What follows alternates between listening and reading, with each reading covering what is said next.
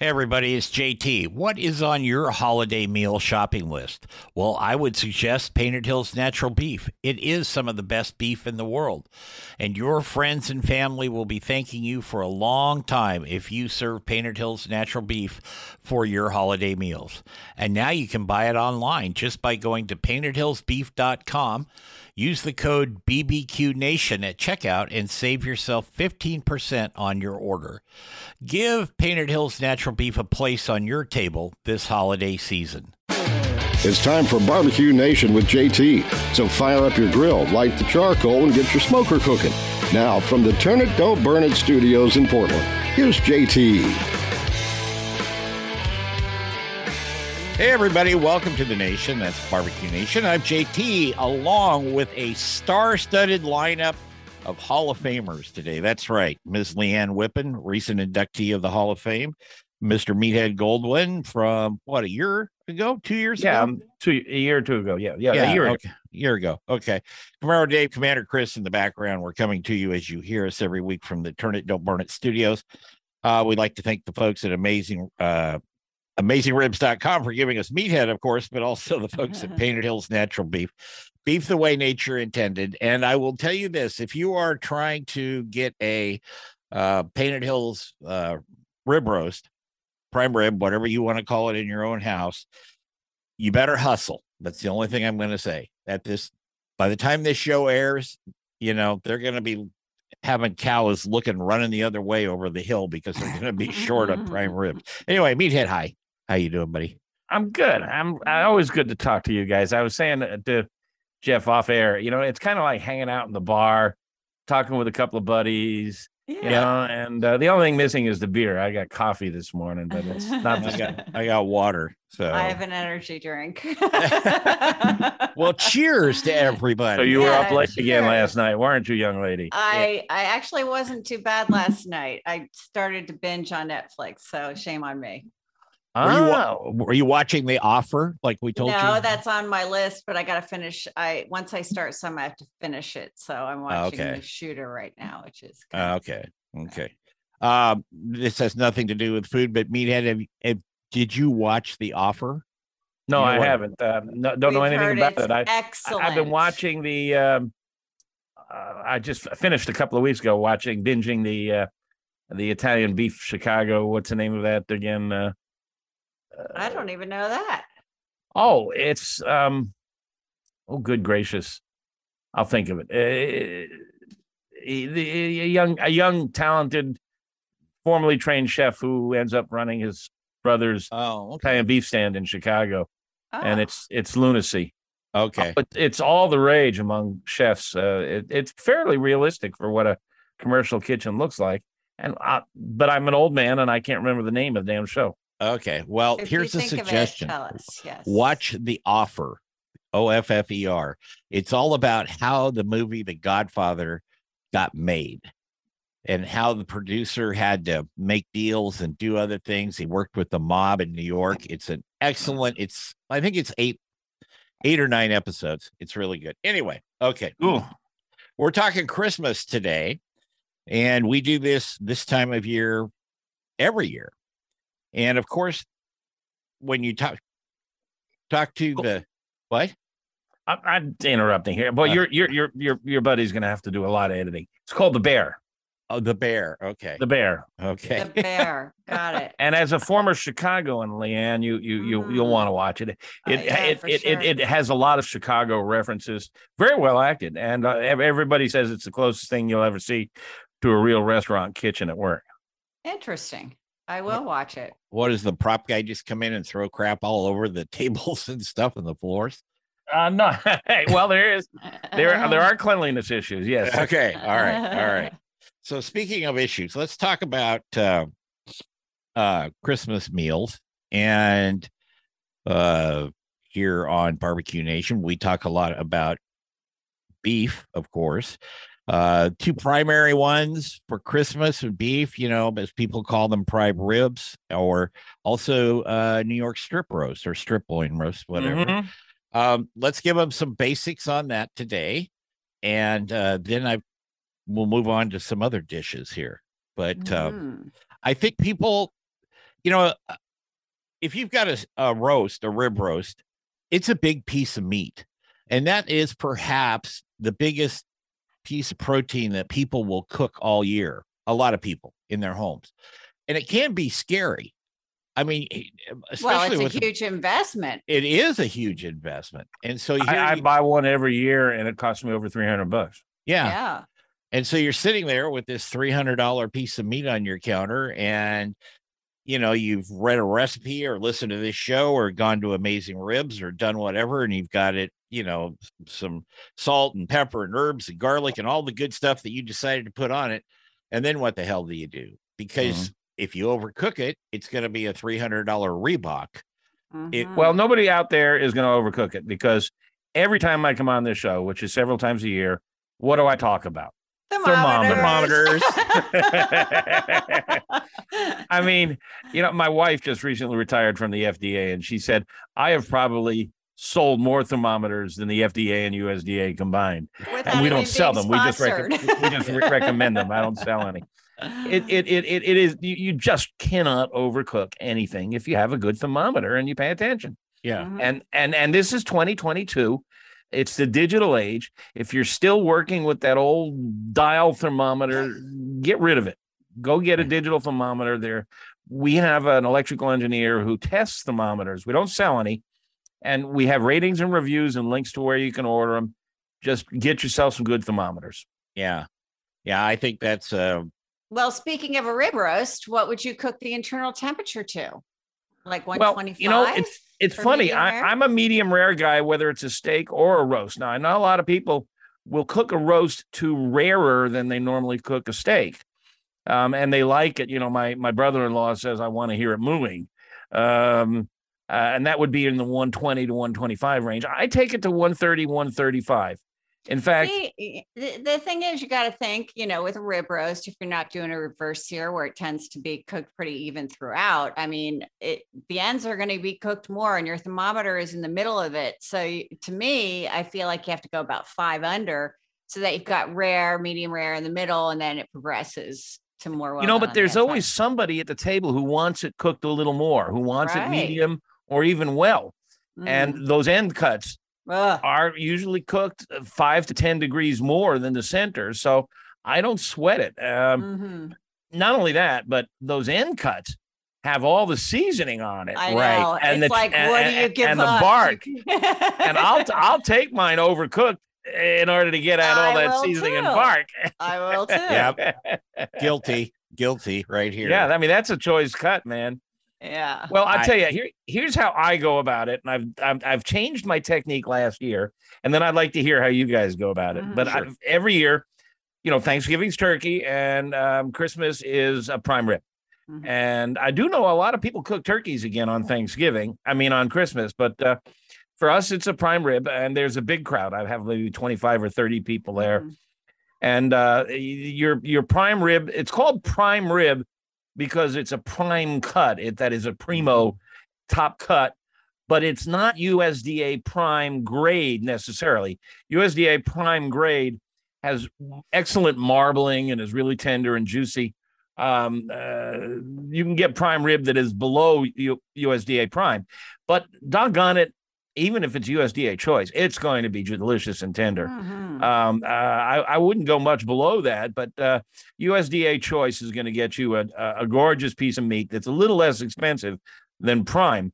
But the typical rib primal, which is they call these big cuts off the animal, like the rear leg is a primal, and the shoulder is a primal, and the rib primal is 7 rib bones. And the meat itself is maybe 4 to 5 inches in diameter. And there's a fairly heavy fat cap on it. Yep. Now, what I will do is I will order a full rib primal, and I don't want him to trim it or anything. And I bring that baby home and I do my own butchering on it. Now, this is a project, but I have a video on AmazingRibs.com on how to do it. And it isn't that hard. It's just a little time consuming. The first thing I'll do is I'll remove the rib bones. Now, a lot of people leave them on so you can have what they call a standing rib roast, where the rib bones hold it up as it cooks. But I take the rib bones off, because 7 bones with all that meat in between those bones and a little meat on top, that's a meal for 2. And it's just my wife and me. And actually, it could be a meal for 3. Yeah. So I'll take those bones off and I'll freeze them, and I'll cook them. I'll smoke them for another meal. Now, that leaves me with nothing but meat and fat. I'll trim off as much of that fat as I can, because I'm going to put a really nice rub, really strong flavors, a lot of herbs on the surface to make a good dark crust. And if it's on top of a layer of fat, when you serve it, people are going to cut off that fat, and there goes all your seasoning. Right. So I cut off most of the fat, maybe leave a little sliver, which will melt down and add a little flavor. But remember, fat on top of meat does not penetrate the meat. A lot of people think it does, but it can't. Meat is 75% water. Fat is oil. Oil and water don't mix. It will baste it by running around the meat, but it can't get into the meat. It's the marbling inside the meat that gives you all the flavor you want. So I remove most of the fat. Now, typically I reverse sear it, which is I start it on the grill in the indirect zone, which means I divide my grill in half, and I have one half that is very, very hot and another half that has no coals underneath it. And I'll put it on the side with no coals, or if it's a gas grill, one side that's flaming and the other side no flame. And it'll roast at about 225 degrees slowly in the indirect zone, and that makes it very even temperature. If you put it directly over hot coals or hot flame, you're going to get a rainbow effect, which is to say you'll get a great dark crust, and then you'll have a layer of tan, then you'll have a layer of pink, and finally a section in the center that's rosy and perfectly medium rare and tender, which is in the 130 to 135 degrees range. And I'll tell you, it just makes the whole process a lot easier. Speaking of process, we got to take a break here. Of course, we're long-winded as usual whenever Meathead's on the show, and that's a good thing. That's a good thing. We're long-winded, he says. Yes, Right. but we'll be right back.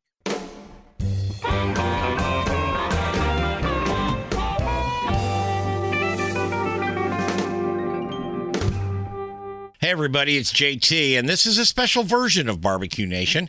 It is brought to you in part by Painted Hills Natural Beef. Beef you can be proud to serve your family and friends. That's Painted Hills Natural Beef.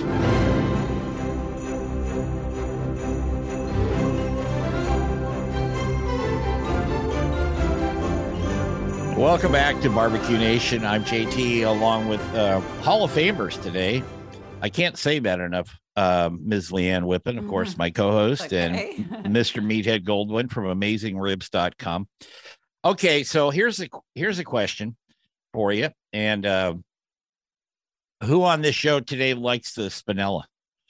Oh, that's Well, my okay. favorite part. Wind me up and let me go for a minute more. Okay, here you go. If I have a smaller crowd, I will remove the spinalis. Now, let's Shame talk on about you. this. Shame, There's shame two on main you. muscles in the rib primal. There's the longissimus, which is a round tube that runs from end to end. Right. A little narrower at one end than the other, but it's just a round tube. And if you've ever had a ribeye steak, and this is the cut that ribeye steaks are cut from, you've noticed that you have this big round section in the center, then a layer of fat and a little half moon section hanging on the edge. And usually when you cook a ribeye steak or a prime rib, that half moon section gets overcooked. And it is absolutely the best muscle on the animal. Yep. It is like Wagyu. It is so tender. It's I agree. rifed with fat, and it's fabulous. And if I have a smaller crowd, I will remove the spinalis and all that ugly fat that's in between. And that spinalis will go in my freezer for me and my wife. And everybody else gets the longissimus, which they love. I mean, it's perfect. You get a perfectly round piece of meat with no outer fat, and it's just gorgeous, and everybody loves it.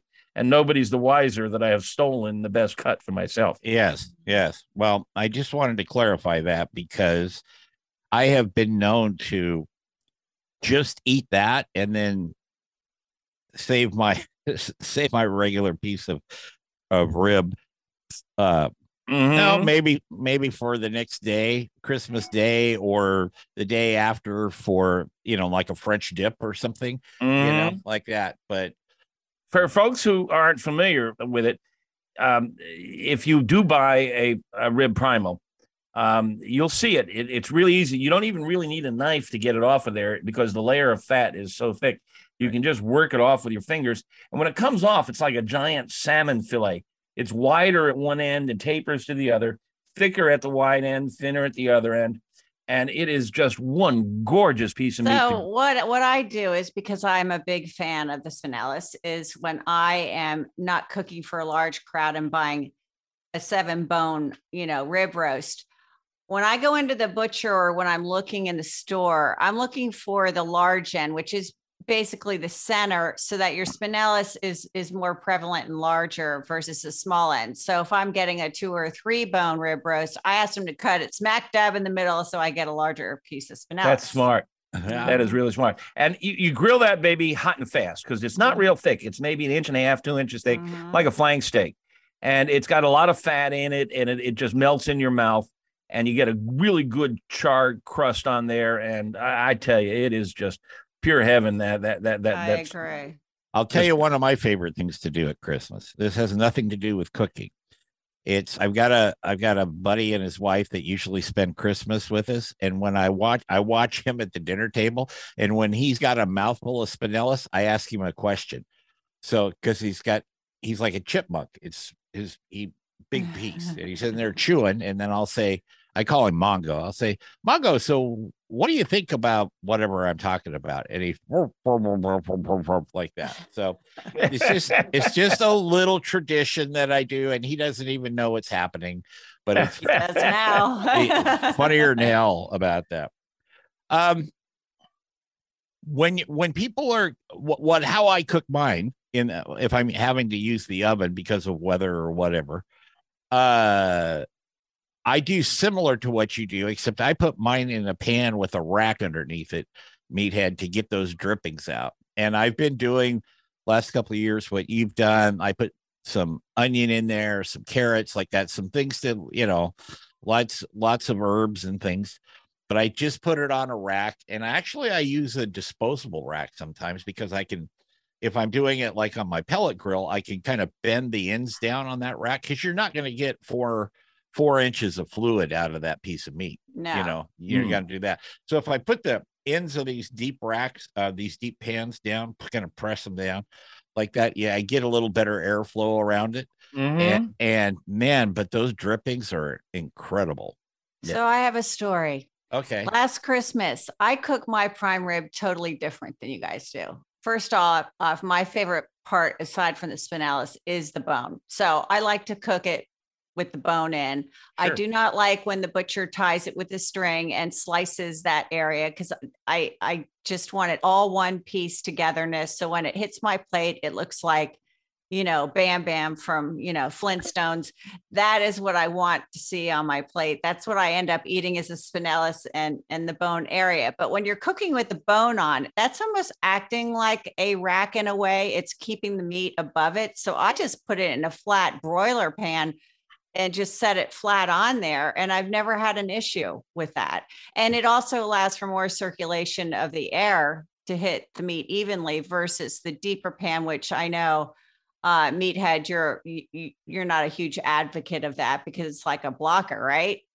Well, if it's deep into a pan like Jeff is doing, but I would wager he rotates it a little. With the turkey, you don't rotate it much, and that's a problem. But with and especially if you're pulling it out and then searing it, it's going to be fine on all sides. That's not an issue. With turkey, it's an issue.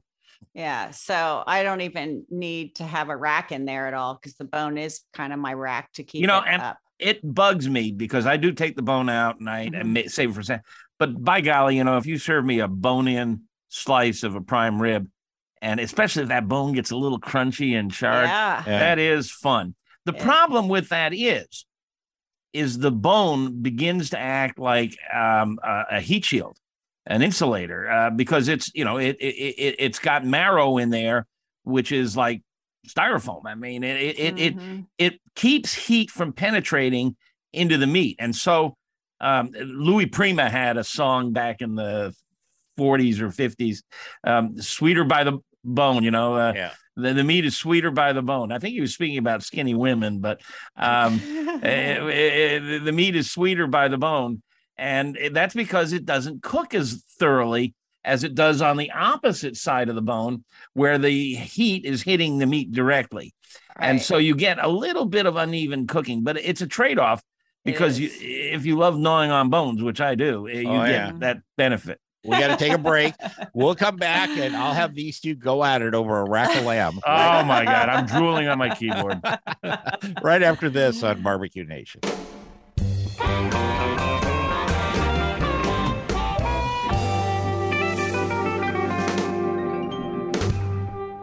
Hey, everybody, it's JT from Barbecue Nation, and my friends down at Smoky Bones have come up with a great summer special for you. For a limited time, get the Rib Feast for only $19.99. Now, Rib Feast comes with a house rack, 2 sides, garlic bread, and a drink, and that's when you actually eat at the restaurant.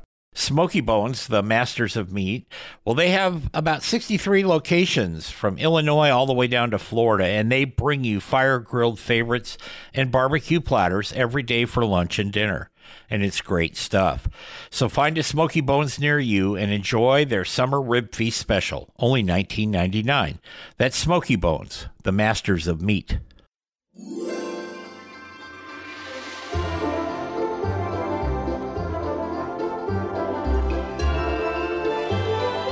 Welcome back to Barbecue Nation. If you have sheep in your backyard, run after this next segment. But anyway, we'd like to thank the folks at Painted Hills Natural Beef. I've been cooking their rib roasts for years, and they're just marvelous. So I recommend them highly. And also Gunther Wilhelm Knives. You're talking to 3 people that use Gunther Wilhelm knives, or you're listening to us, I should say.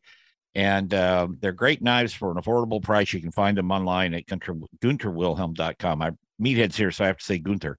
We're talking with Meathead from AmazingRibs.com, and of course, Miss Leanne Whippen and myself. Okay, you two, rack of lamb. Go for it. It's an excellent, if you don't want to do the rib roast, what if they're sold out? Rack of lamb is awesome, I think, for the holidays. It doesn't take a long time to cook. It's beautiful when it's presented, and one of my favorites, actually. I agree. If you put me midway between a beef roast and a rack of lamb, I'd die of starvation trying to decide which one to eat. Yeah, that's a tough one. You got 2 and hands, it too is the exact same cut as a beef primal or a crown roast of pork. It is the lamb rib bones attached to a long tubular spinalis, longissimus dorsi muscle. And the thing about the rack of lamb is lamb fat is not as tasty as pork and beef fat. And you want to get most of that surface fat off of there. And they call it Frenching. And if you can get your butcher to French it for you, that means cutting all the fat off between the bones and as much of the surface fat as possible. That meat may be the most tender piece of meat you can ever get. I mean, it's more tender than beef tenderloin. It is, and just I tend to cook it on high heat too. Yeah, hot and fast, because it's only, what is it? It's only two and a half inches thick. Yeah. I now a rack of lamb has 8 bones, and if you cut it in half, it's really 2 meals. That's right. So even though it's pricey, I mean, if you're going to spend, $20 on a rack or whatever it is, it's really kind of economical when you break it down to a per person serving. You know what I mean? Yeah. For what you're getting. But if you've got a big crowd, you're going to need a lot of racks. Oh, of course. Yeah. Because, I mean, I don't recall what they weigh, but one of the things I like to do with them is I like to cut them in 2-bone sections. So I get 4 cuts out of that, of 4 lamb chops with 2 bones attached. And then I'll snap one off. So I have like lamb lollipops. Yeah, there you go. And then I do what you suggested. I grill them hot and fast. I do a quickie marinade with some balsamic and some garlic and rosemary. 15 minutes is all it takes. High heat. Yeah, when you double cut them like that, again, you're getting all the spice and flavor because you're getting more surface area. So you're getting more bang for your buck. So when I do rack of lamb, I actually slather it with just a simple Dijon mustard and cook it till it's almost done.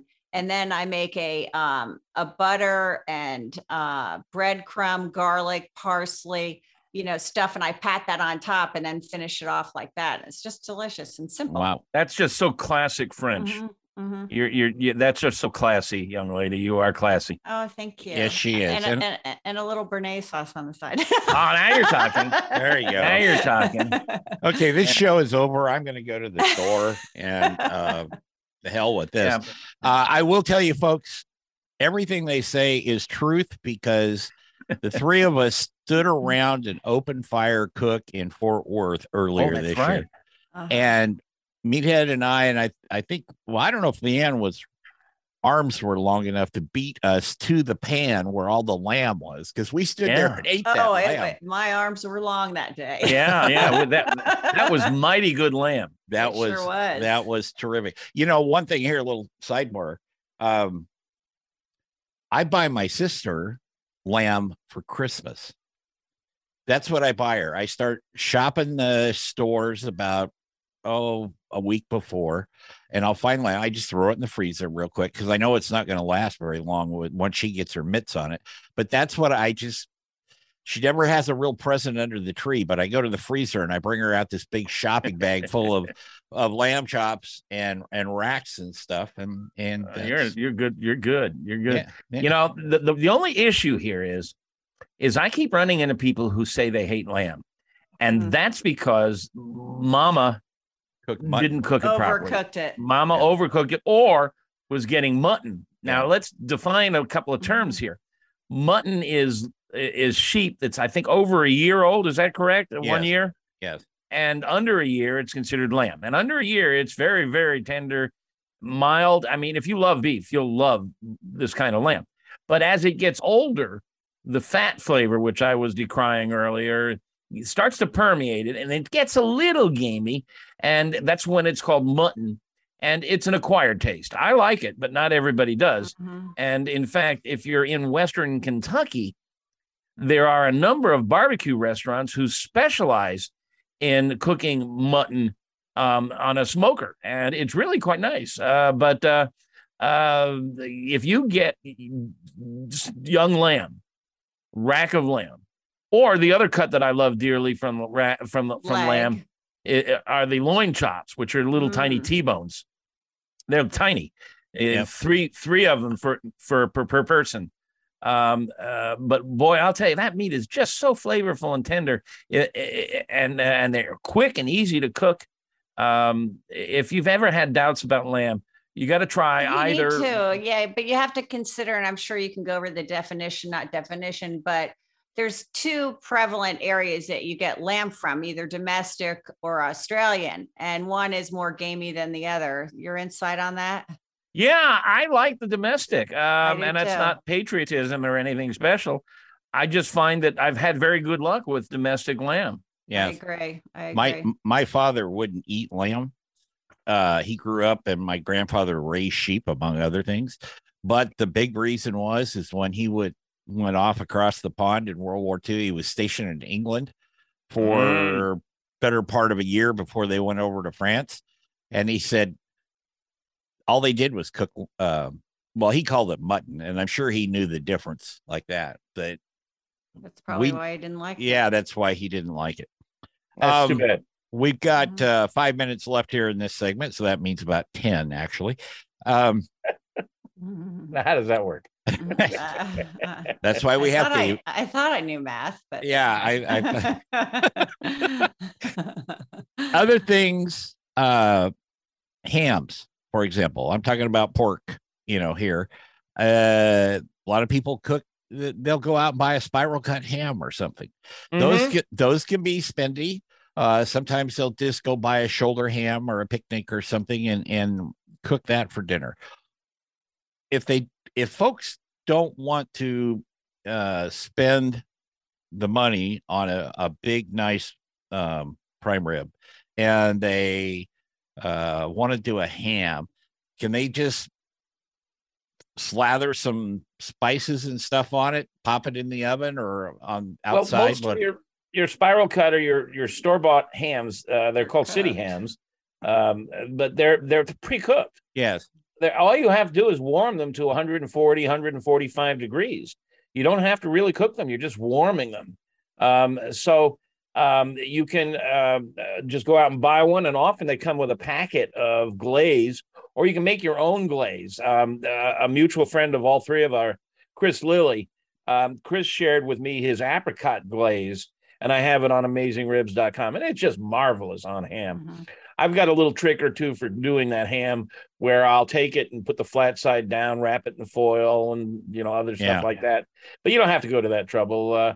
Just warm it gently and paint it with a sweet, because it's salty, and sweet and salt love each other. So you paint it with a sweet glaze. I mean, you could just go into and get yourself some apricot jam and maybe cut it with a little apple cider or something like that. Mm-hmm. Beautiful. Away you go. But I always have one of those hams around too. Because it's great for company that are spending the night, because you can make ham sandwiches the next day. You can fry it in a pan and have it for breakfast. You can make an eggs Benedict with it. Brilliant. It's just it's great to have on hand, because a lot of people don't like meat left over, and there might not be any, but it's an easy fix for the and it's leftovers. inexpensive. Relatively, yeah. Mm-hmm. Yeah. Well, you can pay about $80 or so for a nice honey baked, or the Kroger company makes these spiral sliced fire. They have a name for them, and I can't recall what it is right now. And they're very similar to the honey baked ham. They're just cut a little. The slices are cut a little thicker, but same thing, like you said, Meathead. They come with a packet. You mix up your glaze, put it on there, heat it up. You're good to go, and it's something to munch on too. While you're preparing the big. And then you save the bone and make split pea soup. Absolutely. Or navy bean. I like them both. I'm a navy bean guy. So like that. What about people who don't particularly like meat? They can have a baked potato.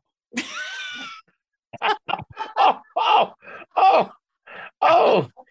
I think we can rest comfortable that they're not listening, so you haven't offended anyone. Yeah. And there's probably a lot of people laughing right now too. I can tell you that. For Christmas dinner, we have a niece who does twice baked potatoes, and she really fluffs the interior like really the best mashed potatoes you've ever had, and cheese on top. Man, that's good stuff. I don't think she gets them. She gets potatoes the size of footballs. Yep. I mean, that could be dinner for me right there. Yeah. Well, you know what I do if they aren't big enough is I'll cut them. I'll cut an extra one in half and kind of put it together with the other one to extend it. You see Leanne in the kitchen with a stapler putting them on together like that. We're going to be back with Meathead and Miss Leanne right after this. You're listening to Barbecue Nation on the USA Radio Network.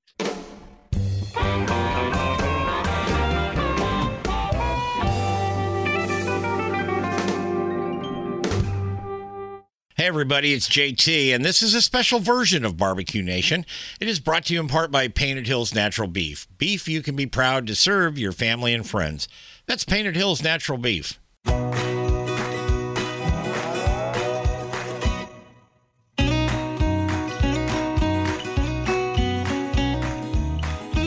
Welcome back to our free-for-all Christmas show here with me. Shoot your eye out, kid. Yeah. How not to talk about sides, dessert, or anything else. Yeah. Or protein pack today. Well, I think I said this on the Thanksgiving show, but this is all the more reason to cook on your grill or your smoker, is you got to leave room in the oven for pie. Yep. Mm-hmm. Yep. But cook the pie day ahead of time. Right? Yeah, you can do that. I do that actually. Mm-hmm. I do it. Like Thanksgiving is on a Thursday, as we know. I always cook my pies on Wednesday. Mm-hmm. I just in the afternoon. It's kind of the last thing I do as far as prep work. But I make my pies. They're cool. I keep them in a good spot. And what's your favorite? Mine, pecan. Oh. Yeah, I'm pecan coconut custard and my Nana's own design. Pretty much all the same. I love pecan, do but I got to too. tell you, I like them all. I mean, I like pumpkin. I love apple. My favorite dessert is pies. Yeah, I take pie over Pies, cake pies. all the Oh time. yeah. Oh yeah. Easy. Well, and Meathead speaketh the truth because if you've ever seen him or me, and then you see this little blonde lady standing between us, you'll know that Meathead and I love pies. So that is true. That is true. I'm not being rude. Leanne is entirely too slender. No, I know. I'm not. I know. When I first met her, I thought it was kind of I don't know, a fantasy or a fallacy because I said, this woman can't eat. Oh, I eat small portions all day long. I And saw my you load up grandmother- your plate in Texas, and that wasn't small I portion. do splurge occasionally, yes, but my Okay. grandmother always said, "Eat what you want, just moderation." My grandmother I taught me said how the to same thing. cheat. I didn't listen to her. Yeah. My grandmother, the one that I actually knew well, didn't cook. She taught me how to cheat in cards, but she never told me anything about moderation. So there you go. Mhm. So let's talk about pie for a minute Mhm. and some sides. I'm huge on the twice baked potatoes. I make those. I go to out here, it's called Cash and Carry, but it's a food wholesaler most of the time on those restaurant supply places. And a lot of times the public can get into those stores if they know what they're doing. And I'll buy a big bag of number ones. It's Which 12 means the size. the size, yeah. Mhm. And I do that. I don't know about potato sizes. Yeah, so Is number one the biggest? is your biggest. Yeah. I did not know that. And I wash them, I cut them in half, I cook them face side down on a cookie sheet, several cookie sheets. I let them cool. I take out the innards, and like your niece does, I kind of whip up the potatoes. I put in sour cream and cheese and green onions and a ton of bacon bits, salt, pepper. Oh yeah, she does the bacon too. Yeah, yeah. And then I pick the best looking empty potato skins, load those up, stack them. I usually make about 4 trays of these because when our daughter comes, I know at least 5 of them are going to disappear before she leaves. And just make them the night before, let them sit outside. We have a nice long covered porch here, and it can sit in the fridge with them covered. And then all you do is put the final cheese and stuff on them and put them in the oven, and they're great. And you see, Leanne, formerly of the North, but now of Florida. Yeah. You miss one thing that Jeff and I get to do, and that is use the outdoor refrigerator. Yeah. Yeah. I mean, I got a gas grill, and if things are overflowing in the indoor fridge, I just lift the lid on the gas grill and throw it in there. I mean, it's off, I remember in Jersey, we used to put stuff right out on the porch because it was cold enough out there. Yeah. No, it won't go bad. Trust me. That's good. But let's jump back to pies for a minute. We got a couple 4 or 5 minutes left here. As you know, as we just said a few minutes ago, mine is pecan. Leanne eats any pie that's put in front of her. And I think I'm a traditionalist. Let me rephrase that. I'm not big on experimenting for Christmas on desserts because I think the crowd that comes here is expecting certain things. And I've tried that a few times over the years and maybe made some different type of pie or some other galette or something for a dessert. And they go, oh, that's nice. But I'll have the pecan or I'll have the pumpkin or whatever it is. I want your guys' thoughts on that. Oh, well, I'm all about selection of pies over the holidays. I think that what's forgotten is what to top it with. And it's, you get so wrapped up in the meal. You're like, oh my gosh, I forgot the ice cream for the cherry pie or, and just make sure you have, a whipped topping, maybe flavor it with something. I mean, pies. That's all you need. Yeah, I make homemade whipped cream, no Cool Whip or anything like that. Yeah, me too. Now stop me if I've said this before, but I think one of the coolest things we have around our family, it's Thanksgiving, but my wife has 2 brothers, and they each have multiple children, and their children have children. And she gathers all the nieces and nephews the Wednesday before Thanksgiving for what they call Pie Day. And there's about 15 kids ranging in age from 4 to college. And they all gather together and they make the pies for Thanksgiving. And it's the coolest thing. I mean, they're all pitching in. Some are rolling out the dough. Some are slicing the apples. And they make 4 or 5 different pies. And occasionally they let us put in a request and they make a specialty pie. And I've gone by to watch. Normally they throw me out, but I've gone by to watch and take pictures. And it's just the neatest family thing. Right. You just know long after we're gone, these kids are going to remember Pie Day. Oh, sure. That's an awesome tradition. Awesome. Yeah, I think so too. You know, not to get philosophical here, but in today's world, sometimes we get so bombarded with things in life and our people walking around looking at their phones all the time. I think those types of traditions are the ones that we need to kind of keep and focus on. Oh, you just know that these kids will never forget it.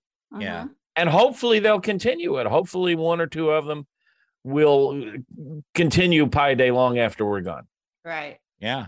Just give them my phone number. So in case they have a problem, that they have too much or too many leftovers, they can call me and I'll catch a flight and be in Chicago in no time. Hey, I got one for you. I have read recently that much of what's in those cans of pumpkin pie filling, it's not pumpkin, it's squash. No. Yeah, it's squash. Yeah. It's and they put a very nice food coloring in it, and it's got some other preservatives in it. I hate to tell you this, but even some of your cans of organic pumpkin are not pumpkin. But Meathead, thank you, and we wish you a very Merry Christmas. And you too, Miss Leanne. Thank you. You too. All right, we're going to get out of here. Thank you, everybody, for listening. Again, thank you to Meathead and Miss Leanne. And remember our motto here, turn it, don't burn it. And we hope you all have a great holidays. Take care. Barbecue Nation is produced by JTSD LLC Productions in association with Envision Networks and Salem Media Group. All rights reserved.